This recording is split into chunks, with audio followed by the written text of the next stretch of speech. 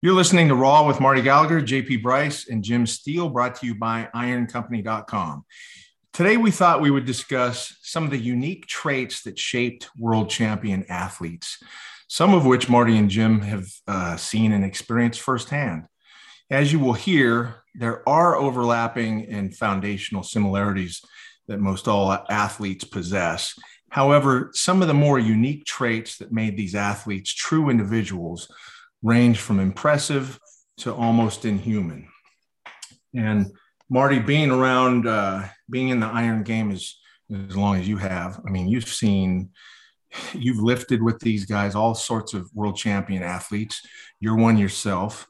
You've been around it. You've seen tons of stuff. So hopefully we can really dive into some unique characteristics and some good stories here on these guys and what really made them special, what made them stand out, what helped shape them as world champion athletes. Okay. Well, I think that Jim was the one who kind of came up with this concept. So Jim, Go ahead, Jim. You had something in mind when you brought this to forefront. What were you thinking? I think initially just speaking of intensity, and the intensity that some of these great athletes have had and the powerlifters have had that sets them apart than other people, everybody says, I want to be really good. But when Kirk walks into the room to squat, it's like a whole nother level. You know what I mean? And I was just thinking about different athletes that are like that.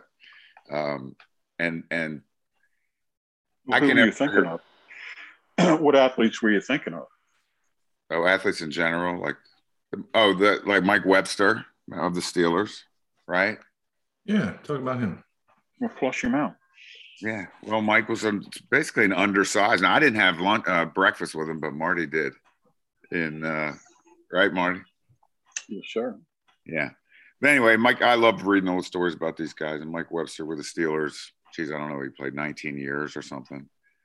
And I became friends with his son, and he told me some of these stories about Webster would be outside in the snow, after watching Rocky IV, doing lunges with, a barbell, 135 on his back through thigh-deep snow. You know what I mean? Just a different kind of guy.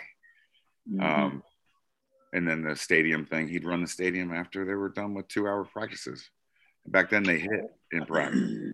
Right. And the other Steelers, they didn't want to do that kind of stuff, man. They were like, oh, Mike, but just that kind of dedication and intensity that those guys have.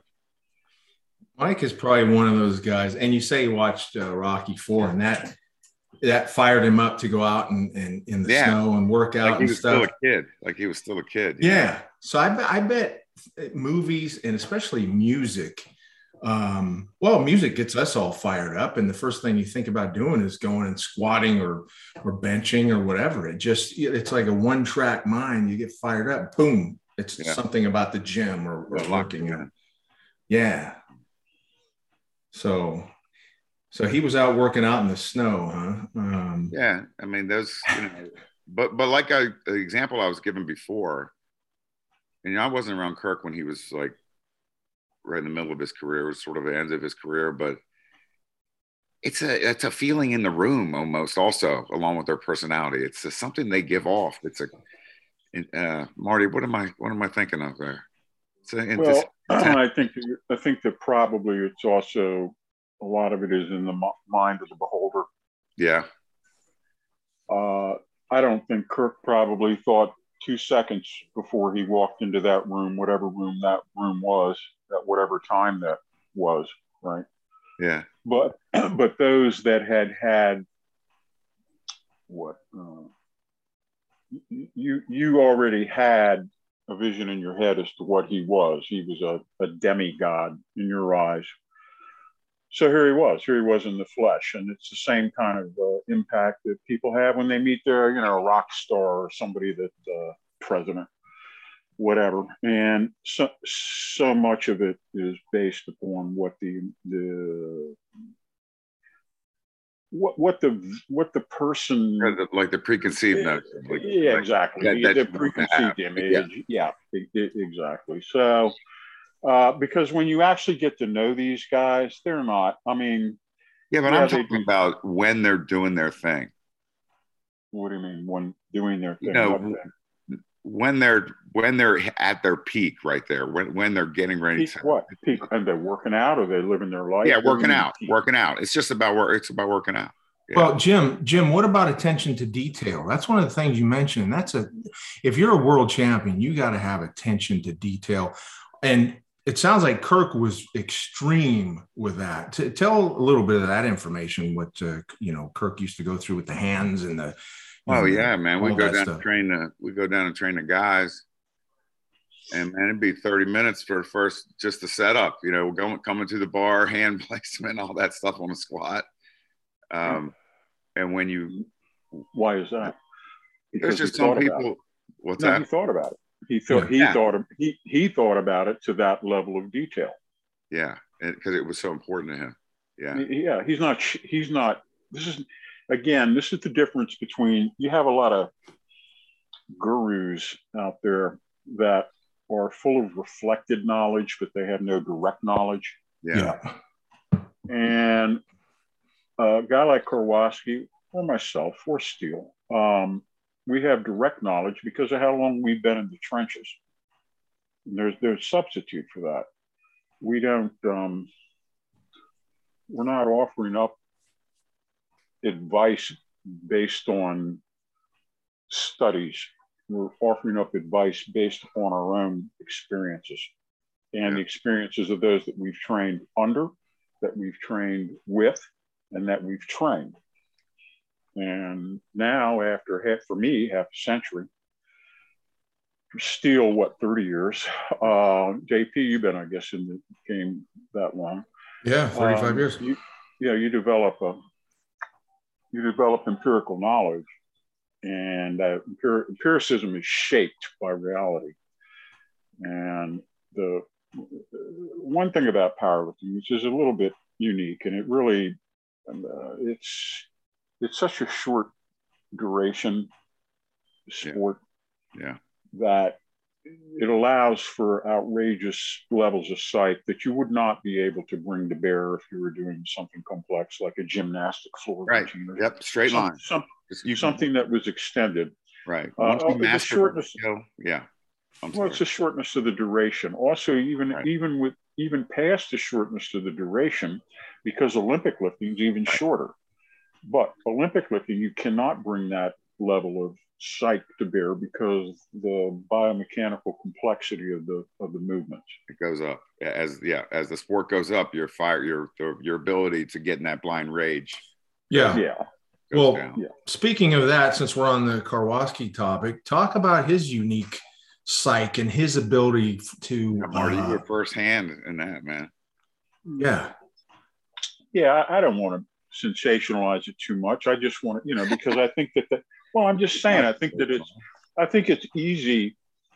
It's like everybody says, oh, well, Kirk and his psych. Oh, so Kirk and his genetics. Well, you know what? Kirk didn't have that great of genetics to begin with. Everybody said, oh, yeah, Kirk was just genetic. No, that's not.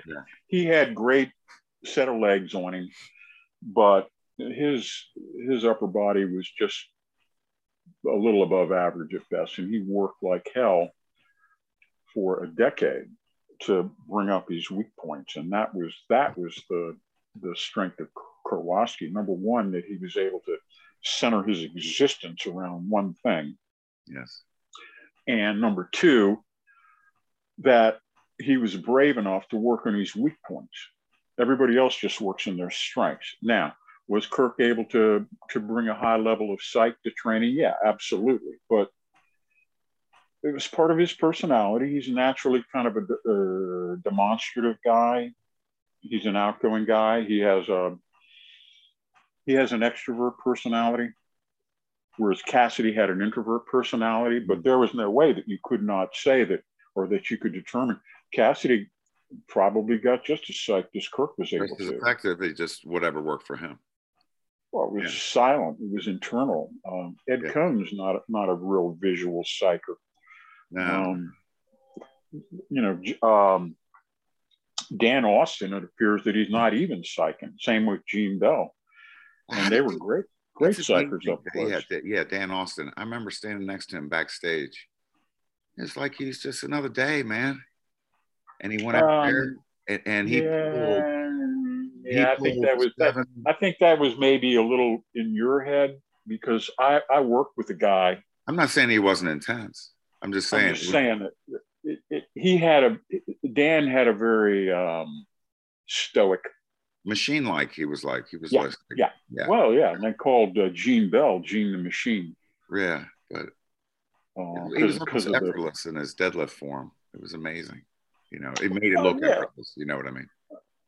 Yeah, but how many reps went into that perfection? Oh, I know. How many thousands of reps did it take? He was the best deadlifter in the whole place. He was the most, you know what he was? The prettiest deadlifter in the whole place, man. His form was crazy. I remember that. I coached him when he won the Outstanding Lifter at the 1991 World Championships in Örebro, Sweden. Right. So, and I coached him when he pulled a 744 deadlift in the 165-pound class. That was a world record. Was that IPF? Yeah, of course. That was at the Worlds or the Nationals? Yeah, the Worlds. Yeah, wow. The World Championships. He won Best Lifter at the World Championships. I coached him right before he goes out for the World Championship deadlift. We were at the chalk-in box in front of a packed crowd of a bunch of Swedish weirdos blowing they had these crazy plastic horns. They had when they didn't like you, they'd boo and they'd blow horns. They didn't all like the Americans probably. No, they didn't like us. So right before he went out, he put his hands out. He said, "Give me some strength, Marty." I thought, oh my God. So I gave him some magic voodoo and he went out, pulled the weight. So you shook his hand?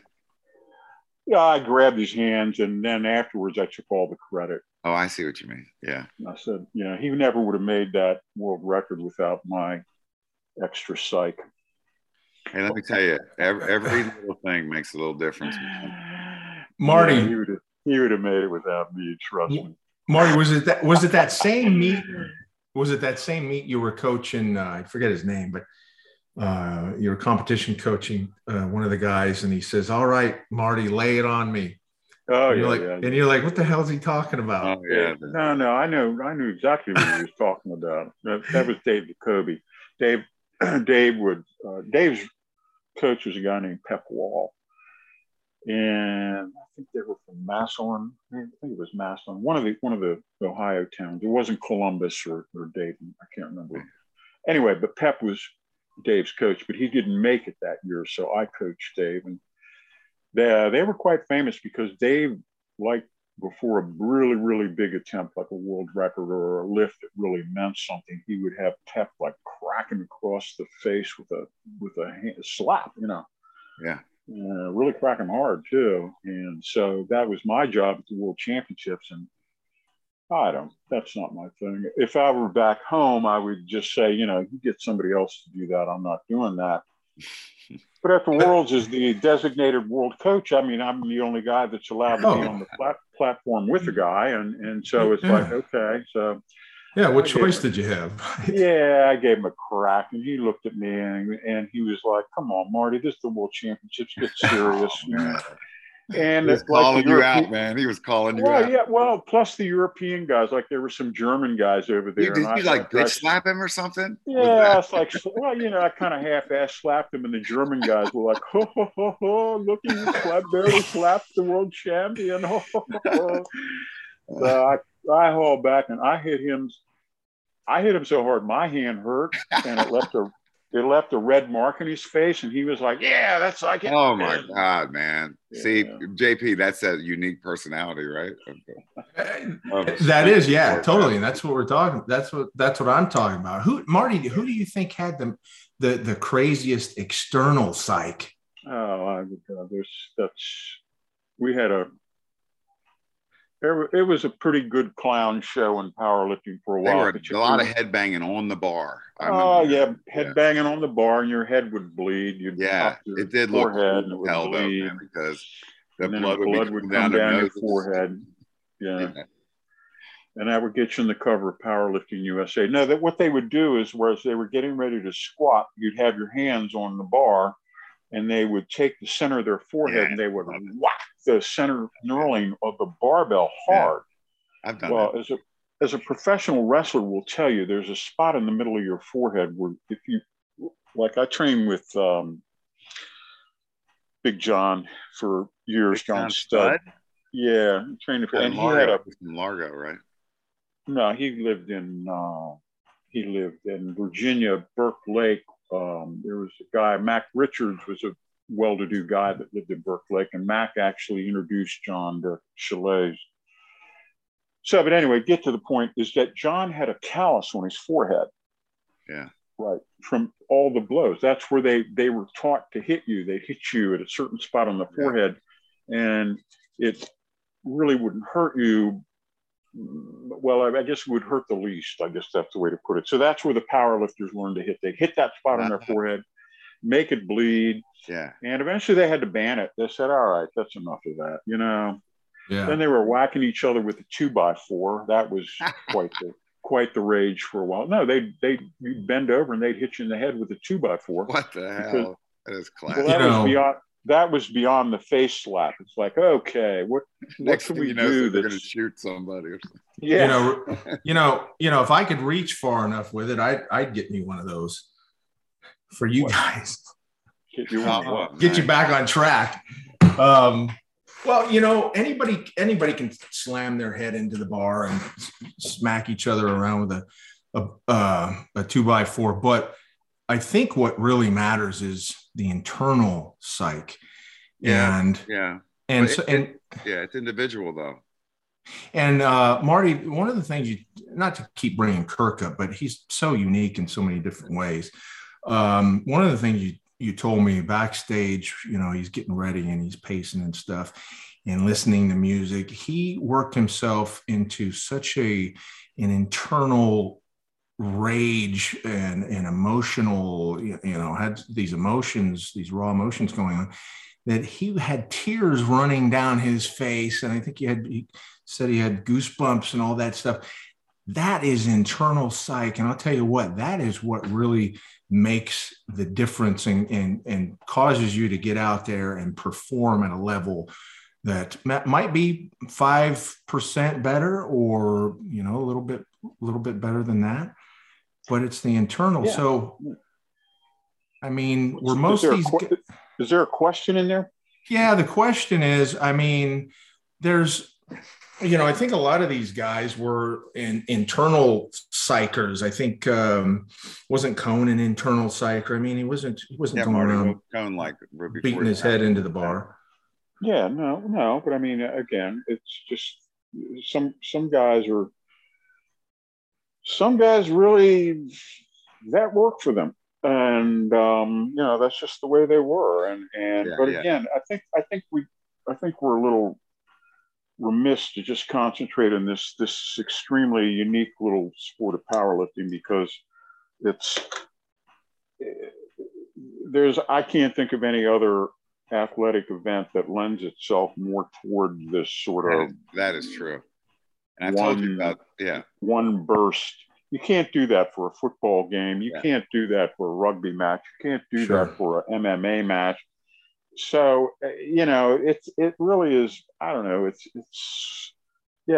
good to bring a good psych on a top set of a resistance training workout, and everyone should learn how to do that. But equally as important is you have to learn how to decompress as soon as that psych is over, because number one, you probably are going to have 2 or 3 top sets in a workout that you'll need to psych for each of those. And you can't shoot your psychological wad on the first psych of the workout and have nothing left for the remainder of the workout. So as important as it is to be able to get what Schwarzenegger called it, psychologically aroused, it's also equally as important to be able to zen out once the effort is over. As soon as that top set is done, as soon as you've accessed that, you know, that, to me, it's a mindless state. Some people, it's a rage state. I don't like to go there. I don't like to tap into negative emotions. I think it has a bad effect on the parasympathetic nervous system. Nice. But I think that too many of these guys, you see them at go to any YMCA or any Gold's Gym or any franchise gym in America at 5 o'clock in the afternoon, between 5 in the afternoon and 10 o'clock at night, and look at the gathering of the little peacock alpha males as they get over in the free weight section and they start cheering each other on. And it's sort of FAUX, FOG, WWE approach to powerlifting, where everybody pretends. I need some attention. And it's great. And they have a great time and they draw attention. A verbal psych is a great attention gathering device. If you want to bring attention to yourself, either drop a heavy poundage or scream before you lift. Yeah. And if that's important to you, if you need that attention, which a lot of guys need that. That's why they go to the free weight section. That's why they act out. They need to have those eyeballs. That's in every gym. Yeah, that's right. Every gym. But like I said, the thing is, you talk about these stereotypes, and then they still exist. Like people hear them. Yeah. They're stereotypes for a reason because they have truth to them. I mean, it's always, like, oh my God, the guy in the mask, who yells. Jim, like I said, I think anybody can do that. I think where the world champion psych comes into play is it's different. These guys that are just able to jack themselves up to level 11, 12, like Kirk and all these other guys. And I don't think everybody's got that ability to train themselves to do that. Or I don't think they have the circumstance to be able to do that, the combination, the recipe to have that world champion psych. And I think that makes a big difference. And some people got it and some people don't. Yeah. And that's the way it is in all sports too, Yeah. I mean, but you talk about, I was just thinking about this when you said about concentrating and stuff, because like game players, like somebody who comes, like I was watching Lawrence Taylor highlights last night. Yeah. I mean, this guy was like crazy good. I watched him live and then they put everything together and, but most of his stuff, the big plays happened on, when the game was on the line. Mm-hmm. And their ability, if you think about every great player, every great athlete, even, great lifter, whatever, to come through in the clutch sets them apart. And that's a focus thing, I think. That's a concentration. What do you think about that, Marty? Yeah, of course. But it's also an ability thing. Yeah, no question, the talent. But isn't there a way that all those athletes have some kind of deeper focus or ability to? Yes, absolutely. That's what separates. Yeah, that's one of the things that separates. Yeah, right. The old cliche is that, at the highest levels, everybody's big, strong, fast, lean, has a 4.5 40 and 40-inch vertical leap. Yeah. Now what? Yeah. So what separates the guys when they all have that? Well, okay, this one has a better work ethic, or this one has a better ability to bring psych, or this one, so those are all mental attributes. And we can agree on that for sure. Absolutely. I would say that over time and with repetition, you get better at it. Yeah. Experience is the number one thing when it comes to that. And practice. Practice. Right? Yeah, that's right. And all your preparation, like every rep that LT did with Johnny Parker in the weight room and everything that he did extra, combined with his talent, all that leads to that, don't you think? Oh, yeah. Oh, yeah, absolutely. Yeah, absolutely. But I do think that I don't think you're going to have a Lawrence Taylor-like ability without a Lawrence Taylor-like body to begin with. You know what I mean? No matter how good your mind, no matter how good your mindset is, or no matter how much you want it, you have to have the physical tools. Right, mom and dad. And he did. Yeah, mom and dad. He did for sure. Yeah. And I knew about my friend Dave Ray, went to college with him at No kidding. Where is that? North Carolina. Yeah, he was crazy good in North Carolina. I mean, he was player the whole year in ACC. I mean, he was amazing. Yeah, he was not known as a particularly hard practicer, though. No, I don't think he ever was. You know, I don't think he was going crazy out there at practice.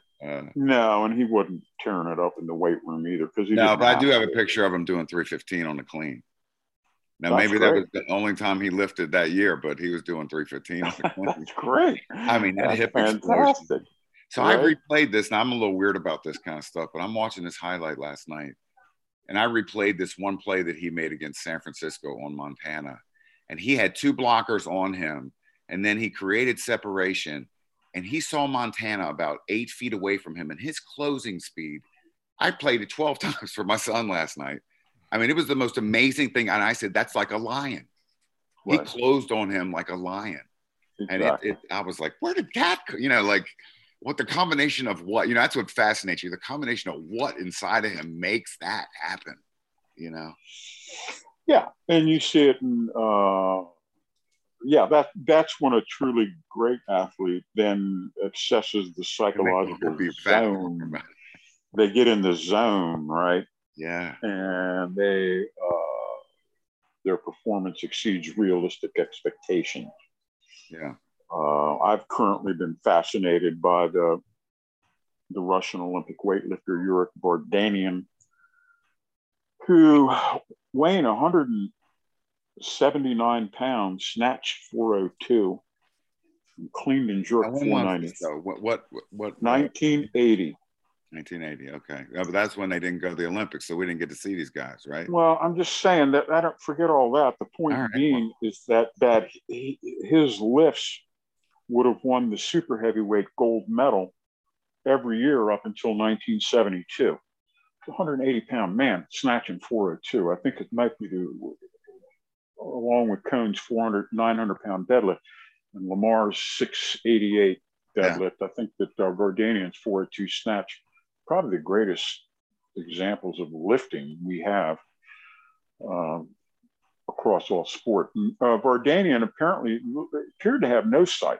Well, I wouldn't say that. He had that Russian auto-suggestion type sight, where he just was very calm, and he looked like he was running the movie in his head, but he took forever over the bar. And it just was just unbelievable that a guy 180 pounds could snatch 402. The super heavyweights didn't break the 400-pound snatch record until, I don't know, 1972, 1973. And that was Alexiev, right? He's a big dude, man. Ken Patera was actually closer to Alexiev's world record in the snatch than he was his world record in the press. Patera snatched 386. Right. When at the time the record was 396.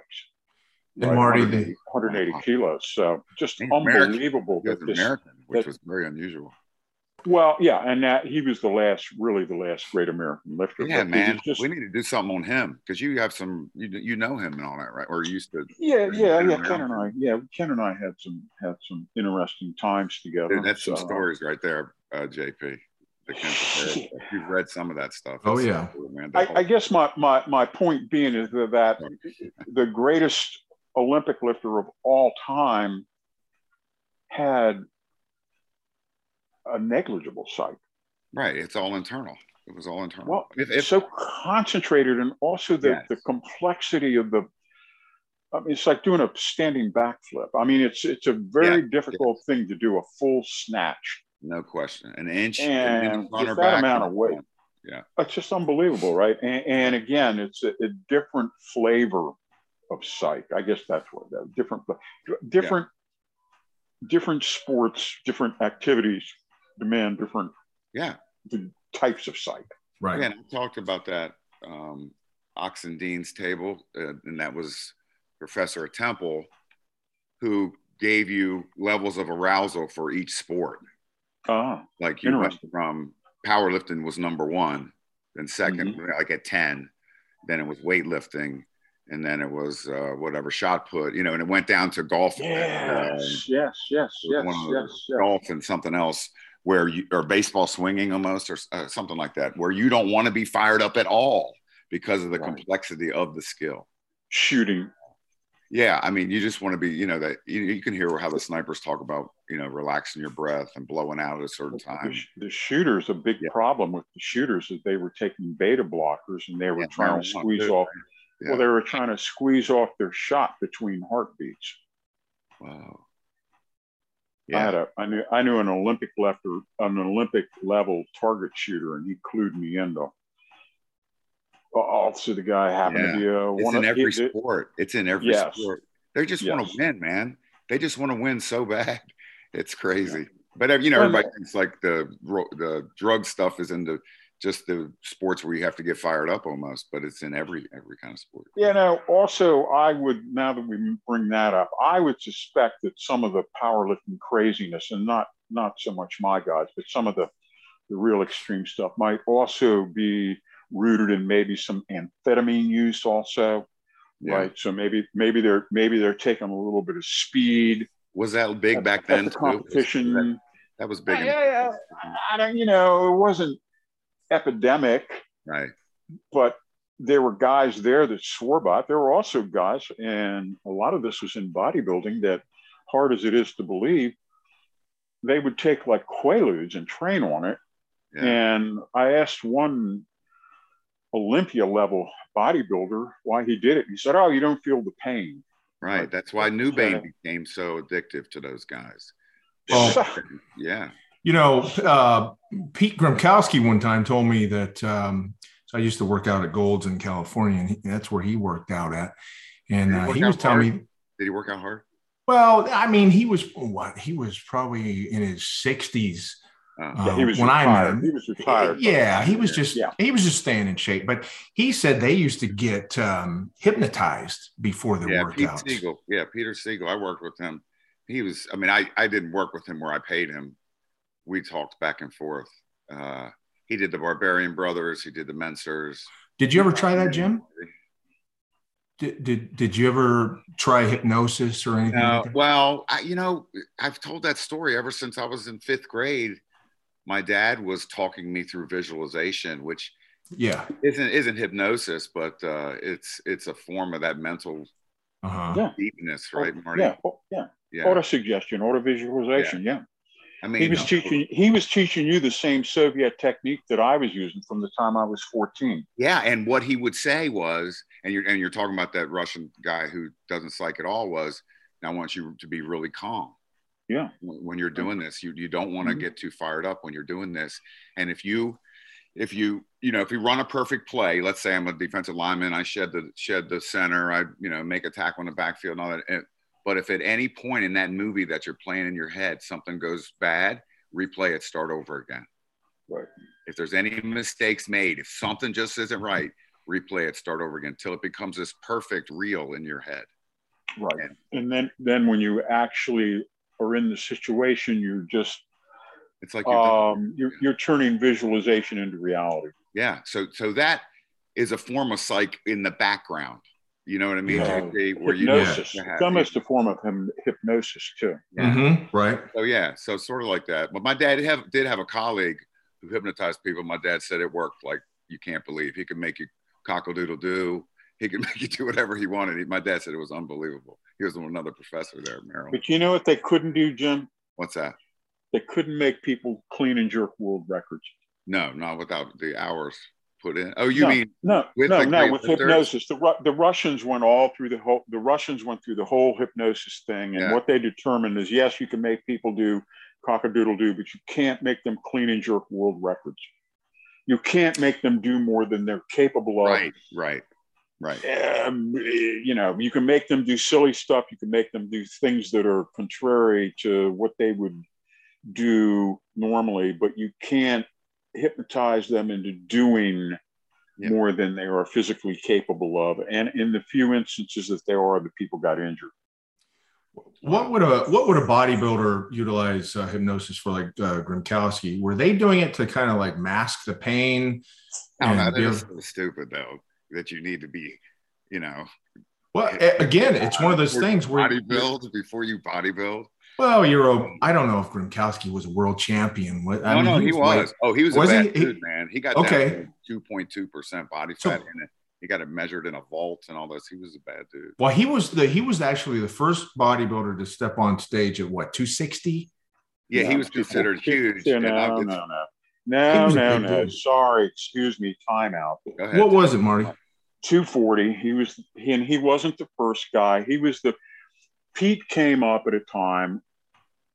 He never won. Pete always He was won like a couple. second. Yeah. He would do AAU stuff. And Pete was a much better businessman than he was a bodybuilder. Yeah, he got up to 240. Pete was one of these guys. He looked great standing there. Right. But when he posed up, not a lot happened. Right. He was like Franco, the same way with Franco. Franco looked so good when he was just standing there. But other than his lat spread, not much happened when he posed, right?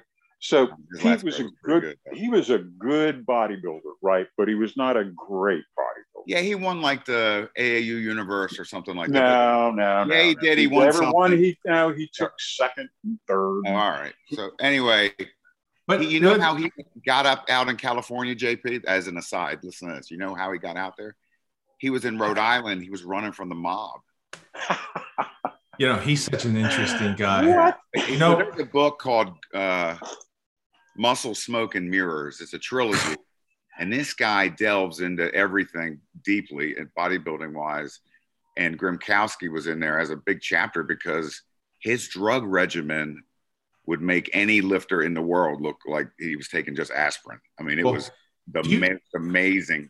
Do you know what he told me? So we used to have conversations and stuff. I got to know him a little bit.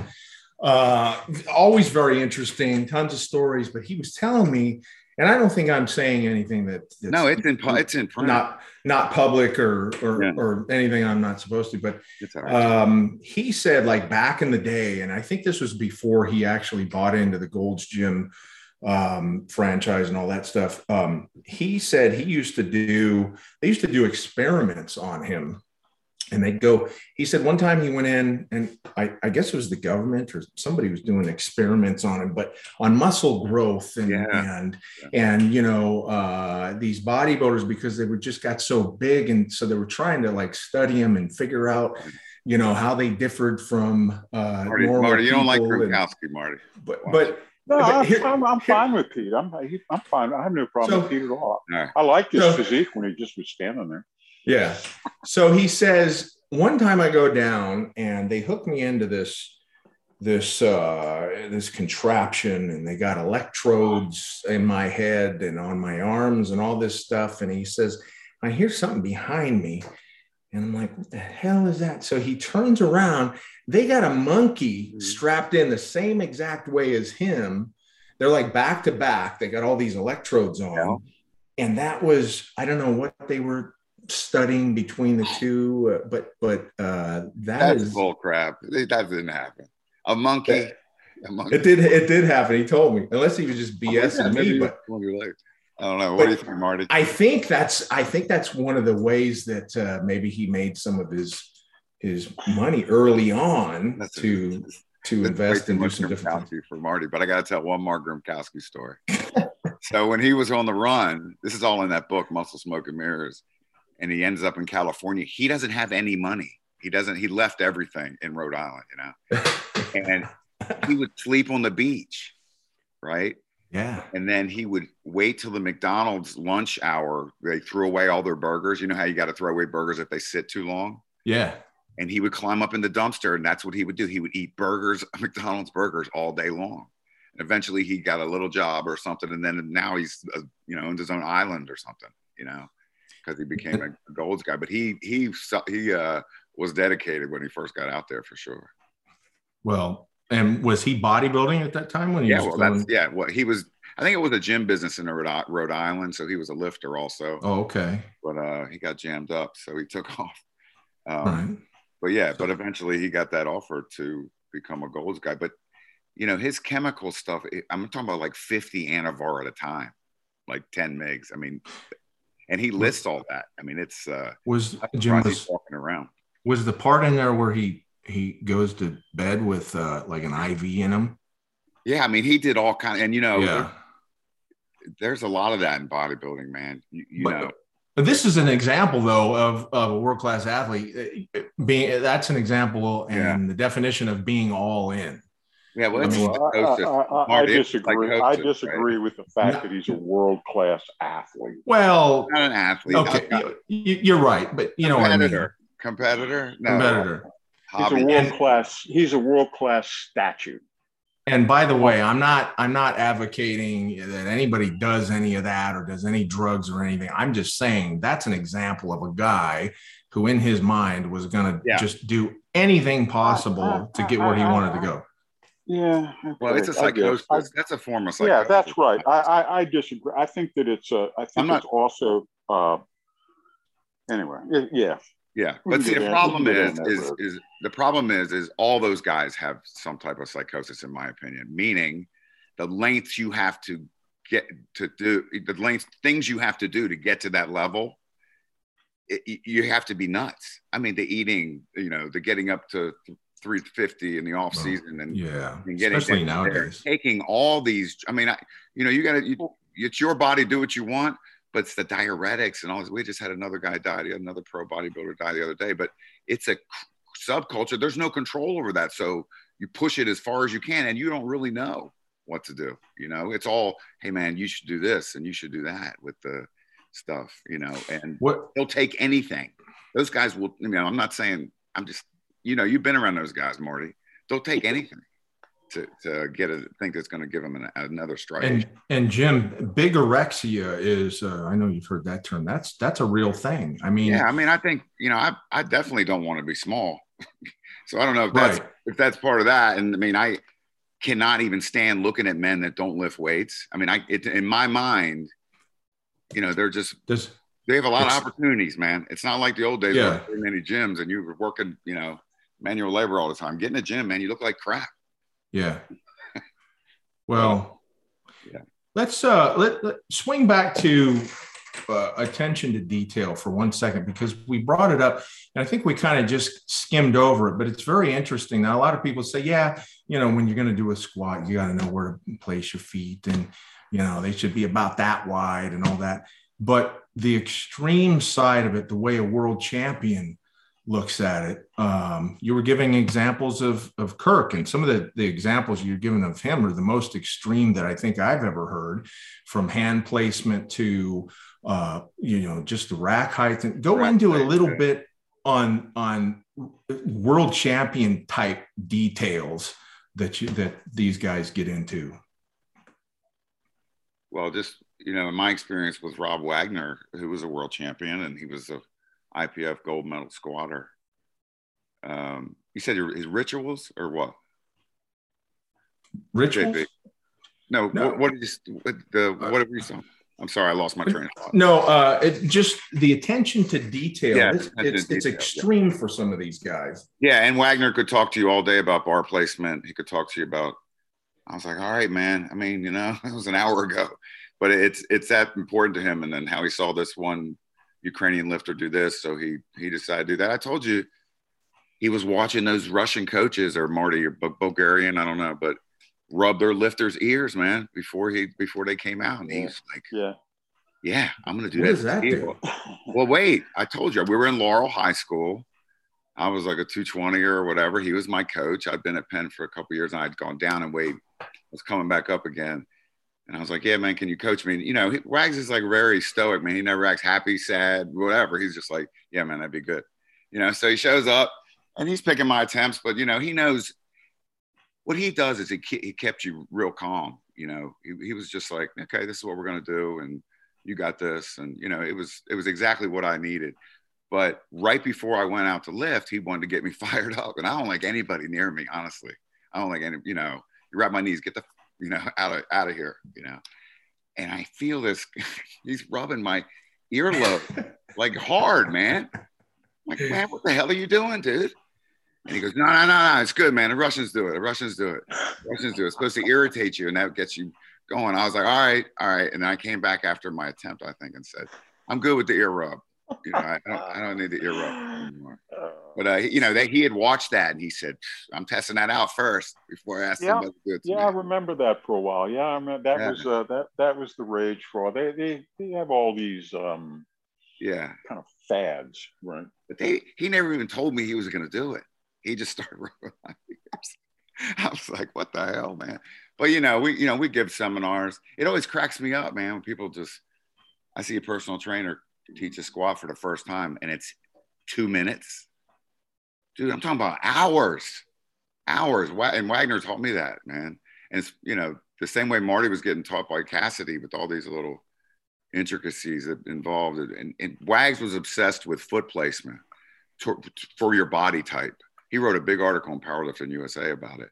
He fixed my stance in like 5 minutes, man. He widened me out a little bit. The way I'm built, I got to really lean to get the bar over the middle of my foot. My stance was too narrow. So when he widened my stance out, it brought me more in balance, over the middle of my foot. And I didn't have to lean as much. It was more straight up and down. Right. And I remember I did 505, nothing on, just shorts and a t-shirt.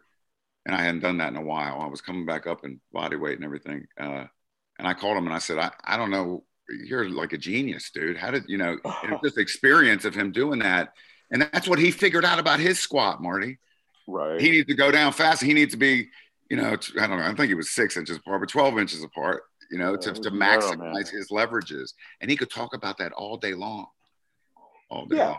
And he was unique in that he created his own stylistic archetypes. Yeah. And he really didn't pay attention. I tell you, I wrote an article on this for somebody the other day, and they were talking about Tom Platz. Platz was also another one. He self-invented himself. Yes. He happened to create a squat technique that maximally built legs. It was very narrow with a lot of forward knee travel. Yeah. Which, as it turns out, was ideal for building thigh muscles. Yeah, and he learned from those Olympic lifters, right, Marty, in Detroit. He learned from those. And he was a pretty good little power lifter for a while. He squatted 800. He said he squatted 800. I don't remember that. No. So he and Hatfield had a squat off. Oh, well, that was later. I'm talking about when he was a kid. Yeah. He was from Michigan, and he trained at the Powerhouse, the original Powerhouse gym up there. William Davish. Davish, and that's where he got an early start. I just saw a picture of him the other day when he just started bodybuilding, and very small. Oh, I know, man. Upper body with good legs, but not okay, but not great. Not great. Yeah, you would not picture this guy's going to have the greatest legs of all time. It's like, but you know what Platz is another one who talk about psych. His thing is the ability to stroll into the pain zone. Yes, and stay there for rep after rep. And his expression is 5 more reps. If somebody said that to me, I'd say, man, what are you talking about? 5 more? I got 1 more rep. Do 1 rep at a time. Now, if we get to 5, that's cool. But don't give me that, hey, man, you got to do 5. I mean, maybe you got 2 more. Now, if I get 2, I can get 3. But 5? 5 more reps. This is if you're a 500 squatter, right? You're handling 250. Yeah. Right. But you're doing it for what? 30 reps, right? Yeah. I mean, his thing is an extended set. He's just going to talk you through verbally, using the power of persuasion. Yes, and it's keep you going. Yeah. And then at the end of it, he goes, "Now, see, you had a lot more in you than you thought you had." And it's like, that's right. But I don't necessarily know that you're going to be able to draw that up when you're back in your own home gym by yourself. If you have Tom Platz standing next to you, then I imagine you can take a weight that you normally handle for 10 and do it for 20, which is what we used to do in our breathing squats. Yes. Take a weight you can handle for 10 and then somehow or another do it for 20. And if you stand there long enough between a rep, guess what? You can get another rep. Yeah. You might have to stand there and get 10 breaths by the time by the end of a 20 rep set, you might be standing there and huffing 10 breaths because you're shaking. Yeah. But dude, you're not a man. And that was sort of the rite of passage, right? Yeah. Oh, I totally agree with it too, man. I did it too. Yeah. I think everybody should do 20 rep squats, man. It tests you as a person. Right. It tests you as a person. I saw Rob Wagner do 405 for 20 in a row. He was like 187. And, nobody ever said he squatted high. He banged those out. So I had to go to the gym. I did 21. And I was, but he weighed 50 pounds less than me. Right. Yeah. And he was one of the greatest squatters in the world. Absolutely. Yeah. And there's something about that type of training. I don't know what it is, man. It's a toughness thing. It's a mental strengthening thing. Perillo calls it improving the bodybuilder's mental acuity. Yeah, it does make your ability to withstand pain. If you've done sets of 8 for a long period of time and then you go do 20s, your legs are going to grow, man. That adaptation happens. Well, you can't stay there forever, though. You can't stay there forever. On that 20, if you're doing 20 with squats let's talk about squats because that's like the hardest thing to do. So that's causing you to such pain. You get 15, 16, and you're just screaming. That's a most awesome feeling. The mind muscle connection is there. You really don't have a choice on that at that point. You're automatically doing it. You know what I mean? Psych. You have to incorporate psych. You have to incorporate so many things to get through that hell that you've been brought into, Yeah. So Marty, there was this kid I coached at Penn. He's a famous surgeon now, neurosurgeon. He was just a regular student. It's Mike. Hi, Mike. What's up, buddy? Anyway, it turns out okay, I guess. But he's not going to listen to this. But anyway, so Mike was a regular student. He was like the head of the weightlifting club or whatever. And I was training him on the side. He just wanted help. He wasn't paying me or anything. He's just a regular kid, but smart, like ridiculous. He's a neurosurgeon. Right. So I got him up to. He's a brain surgeon. He's smart. Yeah. Yeah, exactly. And he comes from a family nobody ever went to college. Anyway, it's an amazing story. But I trained him for a little while. He got a lot bigger, a lot stronger. But I think he did 295 for 20 pretty easy, right? I got him up to 295 for 20. And I said, next week, Monday night, man, you got 300. He got to the 19th rep and didn't get 20. And I swear to God, I don't care if he's a neurosurgeon I still look down upon him. Oh, man. In my brain, I can't help it. You couldn't get 20? You got 19. I would have done a good morning. I would have done anything. That's what you should say. That should be the first words out of your mouth every time he contacts you. Couldn't you get 20? Got 20? To say that, and he'll know exactly what you're talking I about. forget. I used to remember reps that my kids missed that I coached for years. And I used to say, man, he was such a wussy, man. And then maybe he came back the next year and did it. But I used to bring that up to kids. Remember when you were soft as hell? Remember how soft you used to be? You could have taken films when you walked in with that slouch ass posture and not looking anybody in the eye. Now look at you, man. You're a man now. Now you know how to do things, So you put them down and bring them up. Right. You guys think that these world champion athletes, it could be a baseball player, football, weightlifter, whatever. Do you think most of them have a passion for a top level of passion for what they're doing that propels them to become one of the best in the world, that propels them to be the best that they can possibly be? Is passion, a deep passion like that, necessary to become a world champion? I would imagine. Nobody casually becomes a world champion. No. Right. Maybe in chilling. Well, that's exactly right. And by passion, I mean, I remember, and you guys will remember the same thing, and it's still kind of the same thing. With our weightlifting. When we started weightlifting, that's all you could ever think about. You know, and girls. Well, yeah, girls, but that's all you ever thought about, and you couldn't wait to get in the gym. Get bigger. That was it. Get bigger, man. Get bigger and smarter. Getting bigger, always looking at your arms, always measuring your arms.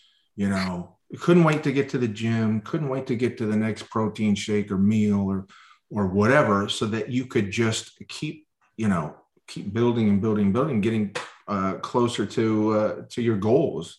You know, maybe your goal was an 18-inch arm or whatever. Or to be a bodybuilder or power lifter or whatever. But that's one of the things. These guys have a deep passion that often starts as a little kid. You know, I've talked with Karwoski, and I think he got the passion at like 5 years old, and was from his mother. His mother asked him to pick something up that she brought home from the store, and he couldn't do it. He was like 5, and it pissed him off. He said, He couldn't grip it. Yeah, so that kind of that and the Incredible Hulk with Lou Ferrigno. I never got into the Incredible Hulk, man. I never got into that. I did too. He inspired a lot of people, man. But I just knew him as the guy Arnold beat his ass in the '75 Olympia. Yeah.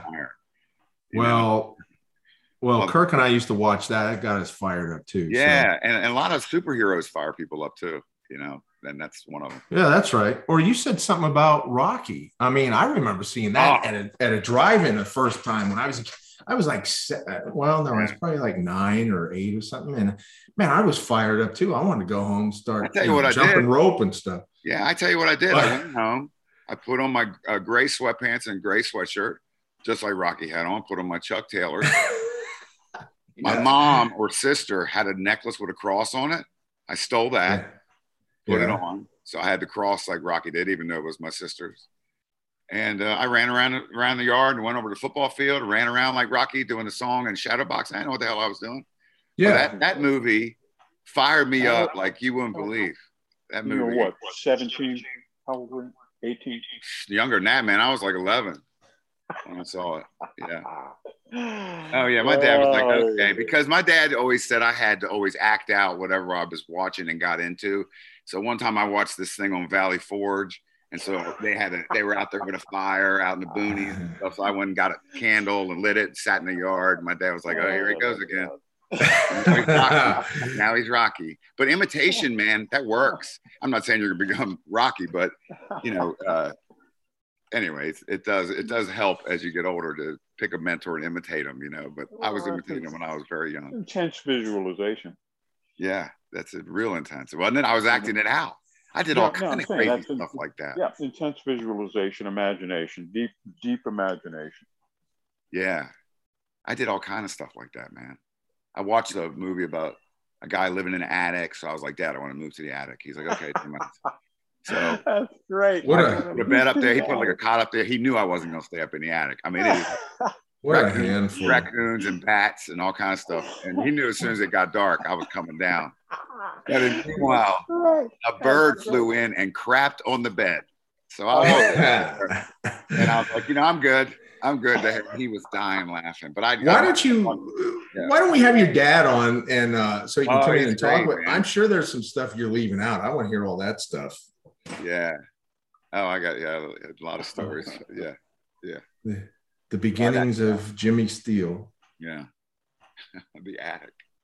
Well, I think, but the point was, I think you'd find most of these great athletes to have this burning passion from a very young age, and it propels you. I mean, if you got a passion for work, it's like you're not even working. You can't do anything without passion. I mean, I refuse to. Marty. But I see so many people out there that I have to do business with or whatever. Oh yeah. And they got no passion, man. They got no drive. And it's like, it just kind of brings you down. And I always love running into passionate people, whether it's about products or about business or about life or whatever they're into, because they're so energetic. It's just so refreshing because there's so many people that aren't driven out there, aren't passionate about what they do or anything else. So, well, they're just not driven about that job. A lot of people have different passions, like they have to do that job, but their passion is surfing or something like that. So when they're surfing, it's 100%. And they're just like you described, man. I'm surfing, I'm doing this, right, Marty? It's people have to do things, but that doesn't necessarily mean it's their passion.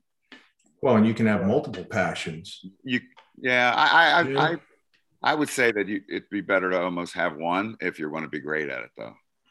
Yeah. Well, you're passionate about hunting, about weightlifting. What are you passionate more about nowadays? Now that you're a little older, different circumstances. Now, lifting is something I have to do. Yeah. It's like a need. There's a lot of days I don't want to go. I just go anyway, man. Just screw it. Just go anyway. But I would say I'm most excited from hunting. That's probably my biggest passion. But I don't study it a whole lot and stuff like that. When I was playing football and stuff like that, I mean, I did some every day to try to get better. And I was nothing, but I became All-American by not bragging at all. I'm just saying I became by doing that kind of stuff, focusing 1,000,000%, watching Randy White videos for hours at a time. I videotaped every single Cowboy game. I'll brag on myself for a while. Every single Cowboy game, took out the plays where Randy made great plays or knocked somebody on their ass, put them on beta. I went from VHS to beta, and I watched that, or other way around, but I watched that tape. I took it to college with me. I watched it every single day, man. There was very few days. You can ask my roommates where I didn't put them. They knew everything about Randy White, his mom's name, his dad's name, where he went to school. Right. Yeah, it was nuts. Did you reenact stuff that Randy White used to do? Randy White. I thought I was Randy White. I imitated everything he did until I realized that listen to this, Marty, because it's that Charlie Francis stuff. Imitating the way he ran and his gait made me slower. Yep, that's right. I had to run like I knew how to run. Well, your structure is completely different. Right. I know. I'm not 6'5". I wasn't 6'4". He's 6'4" and long-legged. Yeah. And right. But again, you found out. You found out by trial and error. You did it. Yeah. And that gave you the direct empirical knowledge. No, I have to find my own formulaic approach. Right. Which you did. Yeah. Jim, you were open-minded. So you were willing to really search around and try different stuff until you really found what worked for you. I know a lot of people aren't all that open-minded, and they find something that just feels comfortable or whatever. They insist on keeping with that and won't listen to other stuff, that other techniques or whatever that would possibly improve what they're doing. So that's one of the great things about one of the things I think that's necessary to become a world champion. You got to be open-minded. You got to be willing to, you got to be flexible, to take the especially from your coach, take suggestions and cues and all that. And because if you're uncoachable, why even have a coach? Yeah, you can't be uncoachable. But doesn't make much sense. I could hear Marty, if somebody was listening, okay, well, you do it your way then. Okay. No, actually, we don't have those issues anymore. No, I know, but I'm saying I could hear you if that was the case. And that's really what you got. You can't motivate them. You know what I mean? You can't motivate them to be coachable. If they're not motivated to do it, they're not going to be coachable. It makes it's funny. Just avoid them. You just avoid. Yeah. I don't get involved with people who are. Yeah. If we've had some lifters who just come over and they want to showcase their talent, and it's like, everybody wants to. Yeah, it's the strangest thing. I was talking to somebody the other day about sparring. My buddy Billy the Cop, and I said he was doing jujitsu, and he said, "Well, how do I know?" I said, "How do you know somebody's not going to be an asshole when you roll with them?" You know what I mean? Like, how do you know that somebody knows what to do, and not go too hard or whatever? That guy who stands out like that, where he's too much. Right. What did he say? Oh, he said, you don't know. Yeah, you don't know. And the instructor has to sort of be on top of him of the class, but he said, nah, you don't know, Steels. He calls me Steels. You don't know, Steels. You might get an ass. And that's like when I boxed with the Wiz in South Philly, you get some guy, I remember I was boxing his cop. He was like 6'5", I was like hitting the ceiling. And you don't know, because Wiz doesn't say anything like, how hard are we going? Are we going all out? Right. Or are we just testing each other? You know, so we sort of jab around, and then all of a sudden he goes, and you hit him in the stomach or something. Oh man, my bad. And he'll knock you in the ropes or whatever. Then okay, this is the speed. This is the speed. You know what I'm saying? Yeah. Yeah. Well, what else was there? I mean, you guys got any other unique? No, we're good, man. I think we've rung it out. All right. The last thing I want to say on this was a lot of the stuff that we talked about, and there's a lot of foundational things here, a lot of foundational just traits and things like that I think intersect with, if you're a business owner, you're a successful business owner, you're a successful parent, you've got a good relationship with your kids and all that stuff, just anything. There's certain things that you just have to have a firm hold on. And it's just, things like being committed and driven and passionate and Marty, focused. I'm sorry? Persistence. Think about it. Persistence. All right. That's true. Yeah. Now, the other question I wanted to ask too, because a lot of these guys were so dialed in to what they were doing, into their sport. They were world-class athletes, world champions. After retiring, I mean, did many of them apply those skills and traits to other things like business, other things, or did these guys kind of just retire and just fade away? Most of them. I mean, what did they do? Was there a trend with that, Marty? I mean, did these guys go on? I don't know. I don't know how to answer a generalized question like that. You're asking me to address all of humanity. I have no idea. I don't keep up. I don't keep up in these. Okay, very simple. Powerlifters. I don't know what to tell you. I don't know. I don't follow these guys and post career and go, hey, Dan Austin today, he's at here and Lamar is here. I have no idea. I really don't. I thought you remained friends with a bunch of these guys. No, he doesn't have any friends. Yeah, but I mean, I'm just saying, we don't discuss, hey, how's your finances doing? What's going on? Hey, what's going on? Well, you laughing, Jim? I don't know why you're laughing, because I'm being very serious here. I don't delve into these areas. You ask a generalized question. How are all these great champions doing? Let me ask Jim a generalized question. Jim, you can talk to me and just follow up. Can you put a finer point? You talking about in lifting, JP? No, he's talking about, are they successful in life after they stop lifting? Is that the question?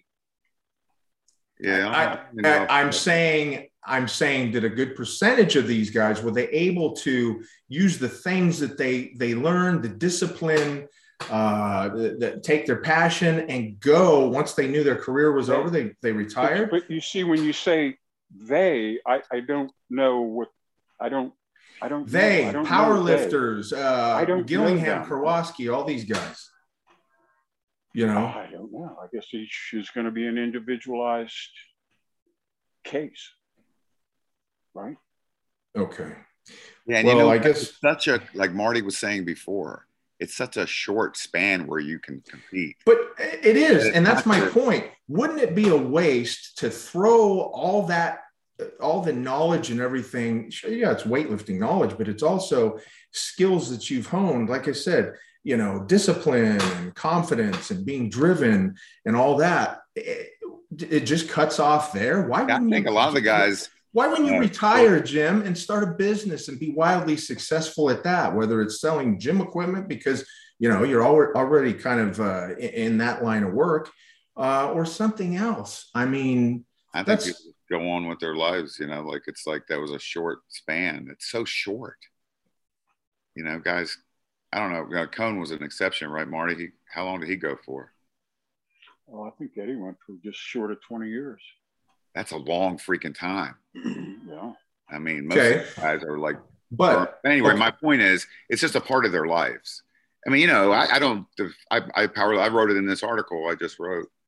I powerlifted for like 8 years, something like that, 95 to whatever. And okay, so what did you go on to do? Now you were head strength coach at but it wasn't because I was already a head strength coach. Yeah, but you weren't a podcast star like you are now. That's right. See, that's right. But I just think it's that's so what short. I'm talking about. Yeah, I think it's so short, and nobody gives a shit. You know what I mean? Nobody cares. When you're an ex-football player, now you use that skill. You know, I don't know how my friends from 1992 are doing. Yeah, Marty has, he has me. I call him once a month or something. That's his friend. You know what I mean? I have no clue how well the people in the wider world are doing it. It's not something that comes up. Like take Cone, for example. Jim just mentioned Cone. So he got done with his career, and he's out giving seminars and doing workshops and all this stuff all over the world. And he seems pretty damn successful at it. So that's kind of what I'm talking about. He took his passion. He knew his career was done. He took his passion, continued it forward, and now he's teaching all these people how to do the bench dead and squat and all that stuff, and doing all sorts of things. I think I don't know if he's got products, but he's doing pretty well on social media and all that stuff. He's out there. So that was kind of my point. It'd be a shame if a lot of these or most of these guys got done and then it just all ended there, and then they go work at, become furniture movers or something. Well, I think there might be a lot of shame out there then. Yeah. Well, but see, that's why I wanted to ask you guys. You guys have been immersed. I understand you don't follow them. Yeah, it doesn't seem to transfer into like an activity. The discipline of the military transfers into your discipline when you get out of the military. You know what I mean? How many great athletes do you know that have transferred and become great business people? I can count them on one hand. Yeah, and in fact, one of the greatest ever, Johnny Unitas, was a failure at every business he tried. And he was the best quarterback ever for a certain point of time, man.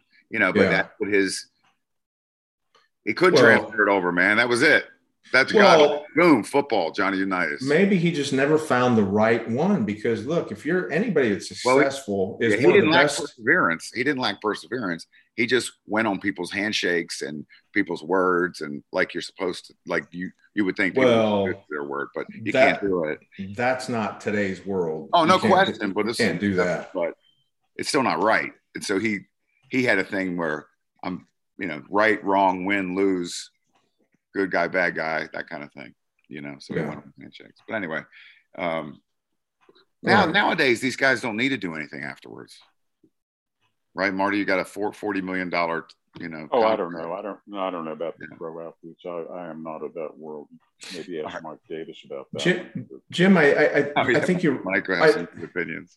I think you're right. I think a lot of these guys are financially set when they get done. Now, I think the ones that are especially driven and passionate, I think they do go forward and do stuff. And the ones that, like look at Alex Rodriguez and all the things that he's doing in business and startups and all this stuff. He just genuinely has a passion for business. And those skills that he honed while he was playing baseball really set the groundwork to be successful in what he's doing now. Wouldn't you agree? Yeah, but not in powerlifting, though. It's just something about it. It's just.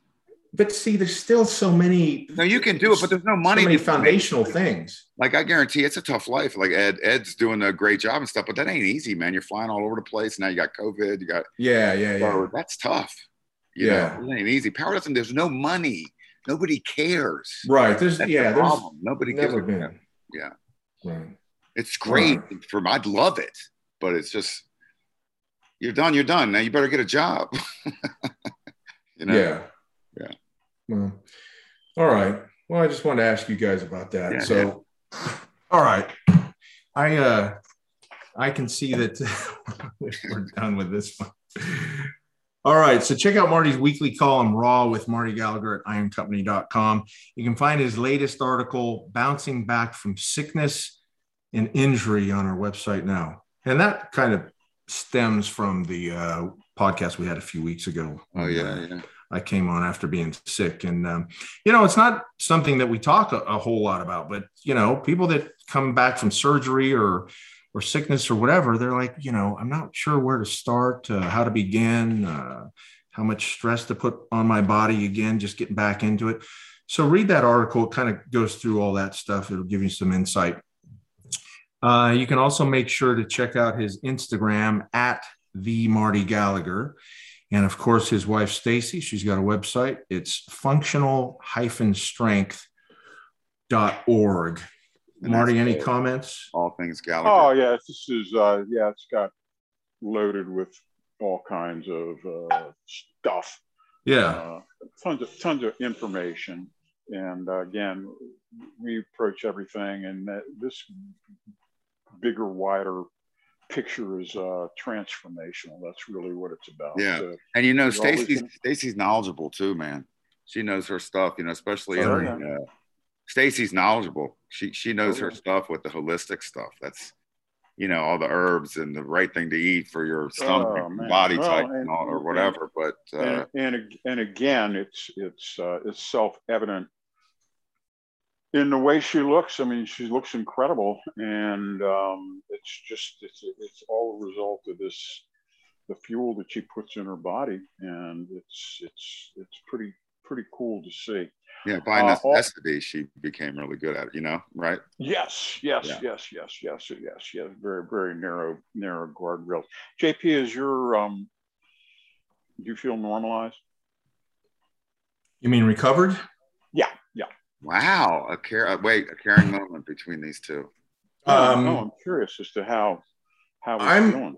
Since I had COVID, it's been let's see, since I first got it, it's been like 7 weeks, maybe 8 weeks. And I had it pretty bad. As I told you guys, I was in the hospital for 3 days. It was very respiratory based. I mean, I was on oxygen. You had pneumonia before. You had a pre-existing. Well, and I had pneumonia. That's the reason I went in the hospital. No, but I'm saying you're more prone to it because you had it before. I think so. And that was one of the things that I was worried about. Yeah. I tried to stay away from getting pneumonia, but it didn't work. But the biggest thing for me through this whole thing was respiratory. And I feel like I don't quite have 100% lung capacity back yet. And I'm hoping with breathing techniques and things like that, I can get that back. So all in, I'd say I'm recovered probably 90-95%. Oh, that's good. Yeah, you need altitude training, man. You get some altitude. Don't they have those where they have altitude? Remember, Marty, our special forces friend was telling that story in the hotel about he had a gym that he could walk in and it made the room like it was at a certain altitude. Mm-hmm. Right. That'll make you breathe hard, man. That'll get that lung cleared up. Get up in that altitude. You got to push that stuff. You're done being sick. Let's get them lungs going. The weird thing about how's your body weight? Body weight is let's see, 259, 260. Wow. I'm trying to stay right there. And what were you when you got out of the hospital? Well, when I first got this, I was 290. Damn, dude. You throwing away your clothes? It's funny. Last weekend, are you like one of those guys that wear the big tent shirts and No. Well, no. I mean, a lot of times I don't like tight fitting stuff. I like to shift around and be able to. That's crazy. Yeah, 30 pounds. Well, I told my wife last weekend, I said, you got to take me to the mall because I don't know where the mall is. So she takes me to the mall. I said, I got to get new clothes, man. I went in Tommy Bahama. I love the silk shirts and stuff. Oh, God. And when I first started wearing those shirts back in the day, they were 3X. Then I went down to 2X. Yeah. And I went in there. I walked away with some extra larges, and I said, "You got to be kidding me! They must run huge because 260 is going into an extra large, but it fits nice." Well, people are bigger now. Extra larges have gotten bigger, but I don't know if you want to go off on this. But yeah, the extra larges definitely gotten bigger. Yeah. So anyway, Marty, I'm 90-95%. I'm feeling good. I'm gonna try to stay at 260. I've cleaned everything up. I've reduced my God, you must feel calories. so much better. Tell us how you feel, like your knees and your hips and all that. What about how Well, your joints feel? Because you must be eating well. You're not eating every 2 hours with all the starches, right? no, I'm trying to, I've cut my protein down. When I was 290, I was trying to get at least a gram per pound of body weight Yeah. of Remember what Rich said? protein. You need even less, and it's a per pound of lean body weight if you've done your body fat. Yeah. Yeah. So lean body weight. my goal is to get 30 grams of protein 6 times a day, spread out like very reasonable. 3 hours or whatever. So I think that's not overloading. I think that's cutting down a good bit from what I was. I just cut the calories down, cut the portions down. I'm hungry. You and I had that discussion. It's like, I haven't been hungry in years because you're always every 2 or 3 hours, you're going, okay, let's stuff ourselves again. But this is better. No, I first noticed it when I was going up the stairs at the gym. I was like, oh, either I'm stronger or I'm lighter, because I'm going up these stairs a little bit easier. And the other thing was, and laugh all you want, when you're up about 290 or so, it gets a little tough to tie your shoes because and sometimes you don't know you got shoes because you haven't seen your feet in so long, right? I was a size 46 at 312. Size 46. At 290, I was a 44, I think. Damn. So I went down to 40s though, all of a sudden. Yeah. I haven't worn those in years. So anyway, it was a bad experience on one hand, doing all this, going through all this. Yeah. But on the other hand, it kind of. If you say it gave you a new lease on life, I'm leaving. Go ahead. Well, no, it forced me into doing some things that I should have been thinking about years ago. So it did give you a new lease on life. Yeah. I feel better, and the thing is too, when you get sick that bad, you gain a different perspective for things. Like weighing 290, you go, what the hell am I weighing 290 at 50? We try to tell you, stupid. It's the same thing with the Ryan Chow thing. We try to tell you, you need to drop some weight if you ain't going to be doing it for a reason. Anyway, you get a moment of clarity when you're all goofed up like that. So I'm turning it into a positive thing, Good. Yeah, that's good. That's what I've chosen to do. Yeah, well, you're getting the fats in there though, right? The healthy fats. Well, yeah, I'm having salmon and all that stuff. Oh, good. Avocado. Gotta have some avocado. Avocado, love that stuff. Yeah. Seafood. Don't forget seafood, the shrimp. I got some of that. Yeah. So anyway, Marty, sorry that was my swerve. I was waiting for the violins to start. Good. No, good. That's good, buddy. Anyway, visit ironcompany.com for all your powerlifting and bodybuilding equipment needs. Need a custom height squat rack? How about custom cut rubber mats or private labeling for your platforms, free weights, or other equipment? Check out Iron Company for the best pricing and service on quality gym equipment. And we've got Jim Steele articles. They can be found at Iron Company also. Just go to the articles section at the top. Jim's got his own section. He's a big shot now, so we had to give him his own section. Marty's got his own picture, that curling with the or isn't it cross core? Well, you had some oil on there, some spray on you, didn't you? No. Yeah, it was. Yeah, I mean, your hair was all coiffed and everything. That's a good set of pictures, man. Yeah, he looked good. He had a nice beard. Was that with Duquesne? Was that from Duquesne? I think so. Yeah, he did a whole spread on you. I got like a booklet with you in it or something. Well, we did a cross core book. Yeah. Yeah. Yeah. Hey, I know that guy. That's that mean Irish guy. Look at him smiling and stuff. Somebody dragged him from his perch on the mountain there, his lair in the mountains. And then Jim, you've got I think this is your best article ever, at least that you've given us. It's called Powerlifting Training and Competition. Kind of talks about how you got into weightlifting and your goals that you set early on and that you accomplished. And it's a lot of good stuff in there. Yeah. The best part is the vomiting. My hardest workout ever, Marty. I had to do 610 for 5 sets of 6 in the squat. And it was in the Power Pit in Cocoa, Florida. I love that gym. Loved it. It was a bunch of cops who never came in there. They owned the place. They were cool. Nobody messed around. And it was old school, like rusty kind of stuff.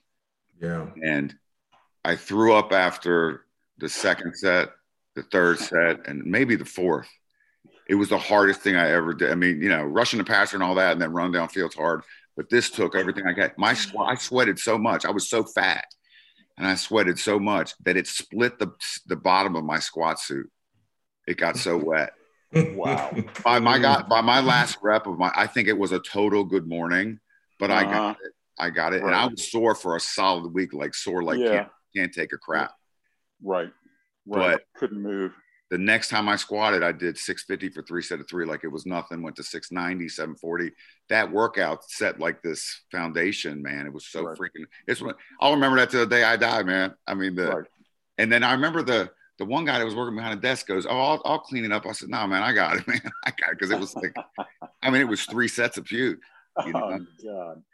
Just all over the place. Like there was no organization to it whatsoever. It just flew everywhere. Oh no! Nah, I was in the trash can, but I didn't want to have to take it out. You know? No. Yeah, but anyway, that's in the article, so I just ruined that part. But I love telling that story. And I remember I had the high school kids who lifted with me. One's a lieutenant colonel in the Army now. The other was airborne ranger. So I don't know what kind of example I set for them kids, but I remember them cheering me on, man, but not like yelling like fake shit because there wasn't anybody in the gym. They were like, "Come on, coach, you got one more." And they were wrapping my knees. They were wrapping my knees for me, you know. Oh, man. I would do one and one of them would do the other. And I didn't care. Just wrap it up. This is 6'10", 5 set of 6. Like, and I think about that today. It's like, it's nuts that you did stuff like that. You know? Oh, yeah. Yeah. Well, at least you did it and tried it and were successful. Now you have those beautiful memories, right? Yeah. I wonder if that gym's still there. You know, you think about the old gyms so I moved around so much as a coach. I had new gyms in every city. And I always picked the rankest bull, man. I mean, right. Yeah. And then those are the dudes that I always got along with. The biker dudes are the guys I always got along with. Right. The guys that lifted in their jeans and shit and stuff and had the beards. And then you had your powerlifting corner. And there wasn't any bodybuilders. I mean, there'd be bodybuilders, but they didn't want you to know they were they were lifters, man. They wanted to lift. Right. Yeah. Jim, I think that's our cue to get off of here. But one more thing, go to bossbarbell.com. That's BAS barbell.com. That's Jim's site. All kinds of stuff on there, unique articles that we don't have up or anything like that. Hunting stuff, all kinds of craziness going on. So check that out. And that's it, guys. I enjoyed this, and we will talk to you next week. All right. Talk to you later. Thank you. All right. See you. Bye. Bye.